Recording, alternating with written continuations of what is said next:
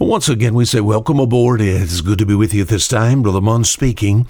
Our program here, Call a Fisherman's 5-minute look at the book of Psalm chapter 121. We found out something about the greatness of our God.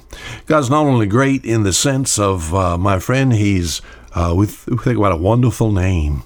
And we think about the work of his Son, the Lord Jesus Christ. We think about all the things that make up God, and God is love. But in Psalm 121, I find something that all brings goosepimples all over my body, and understanding the relationship of God the Father to me through his Son, the Lord Jesus Christ. Psalm 121, David writes, he said, "The Lord is thy keeper. The Lord is thy shade upon thy right hand." The Lord is thy keeper. All right. Since the time that I came to know Jesus Christ as my personal Savior, when I trusted, my friend, that was done for me on the cross of Calvary, the blood that was shed there, I trusted, I believe, my friend, put in the family of God. You know what?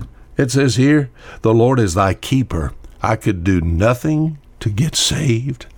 And my friend, I can do nothing to stay saved. You said, how do you expect to go to heaven? Well, of course. I have eternal life. Where did that come from? That comes from God the Father.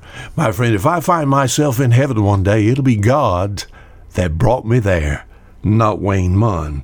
So this week we've seen that God is the keeper. Not only does he keep individuals, but yesterday we saw that he was actually able to keep an entire nation. We think about the nation of Israel, thousands of years ago, bringing this nation into existence.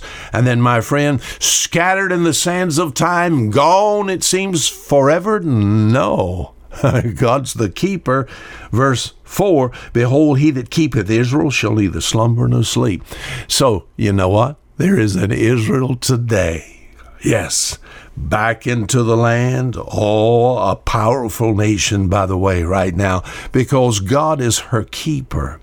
1 Peter chapter 1 and verse 5 talks about my salvation condition. It talks about how that I have an inheritance incorruptible, undefiled, that fadeth not away, reserved in heaven for me, who are kept. Now listen. There's a much disagreement about this, but we just have to boil it down and just look at what the Bible has to say. Some of the things I was taught when I was young was not right. All right? What's the final authority? The Bible.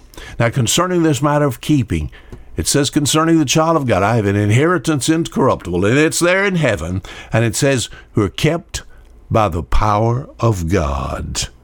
All right? In the book of Jude chapter 21, I've had people, or verse 24, in about one chapter there, Jude, verse 24, all right, people have said, Brother Munn, I'm scared I'm going to fall. I'm going to fall out of the grace, fall away from the grace. I don't want to fall away.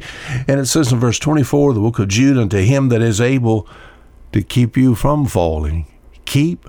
See, he's a keeper. Are you listening? He's the keeper. The Lord is thy keeper. He keeps, my friend, those who belong to him. One sin should separate us from him forever. But I'm glad, as far as sin is concerned, on the cross, sin was paid for. All my past sins, my present sins, my future sins, they're all paid for. And concerning this matter of salvation, my friend, it's forever, forever. I'll tell you what. Yes, the believer is going to stand at the judgment seat of Christ. I certainly understand that. And a time to see who is rewarded and who's not rewarded. And sometimes sin all makes a mess of our lives. But I tell you what, concerning the matter of the child of God and being in the family of God, I'm hooked to someone who's called. I read about him again. Verse 5, the Lord is thy keeper. My friend, why don't you just get that settled? It's the Lord, my friend, that keeps you.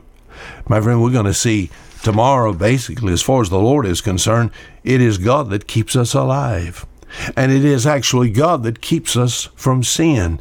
The power of your flesh must be restrained by God. And why does God do this? How does he do this? Why? He's the keeper. I'm glad he's the keeper of my soul. I'm redeemed, and now I'm free. I am his eternally. That's my song of victory. Oh, praise the Lord. He's the keeper. Until tomorrow, Fisher Munn saying goodbye.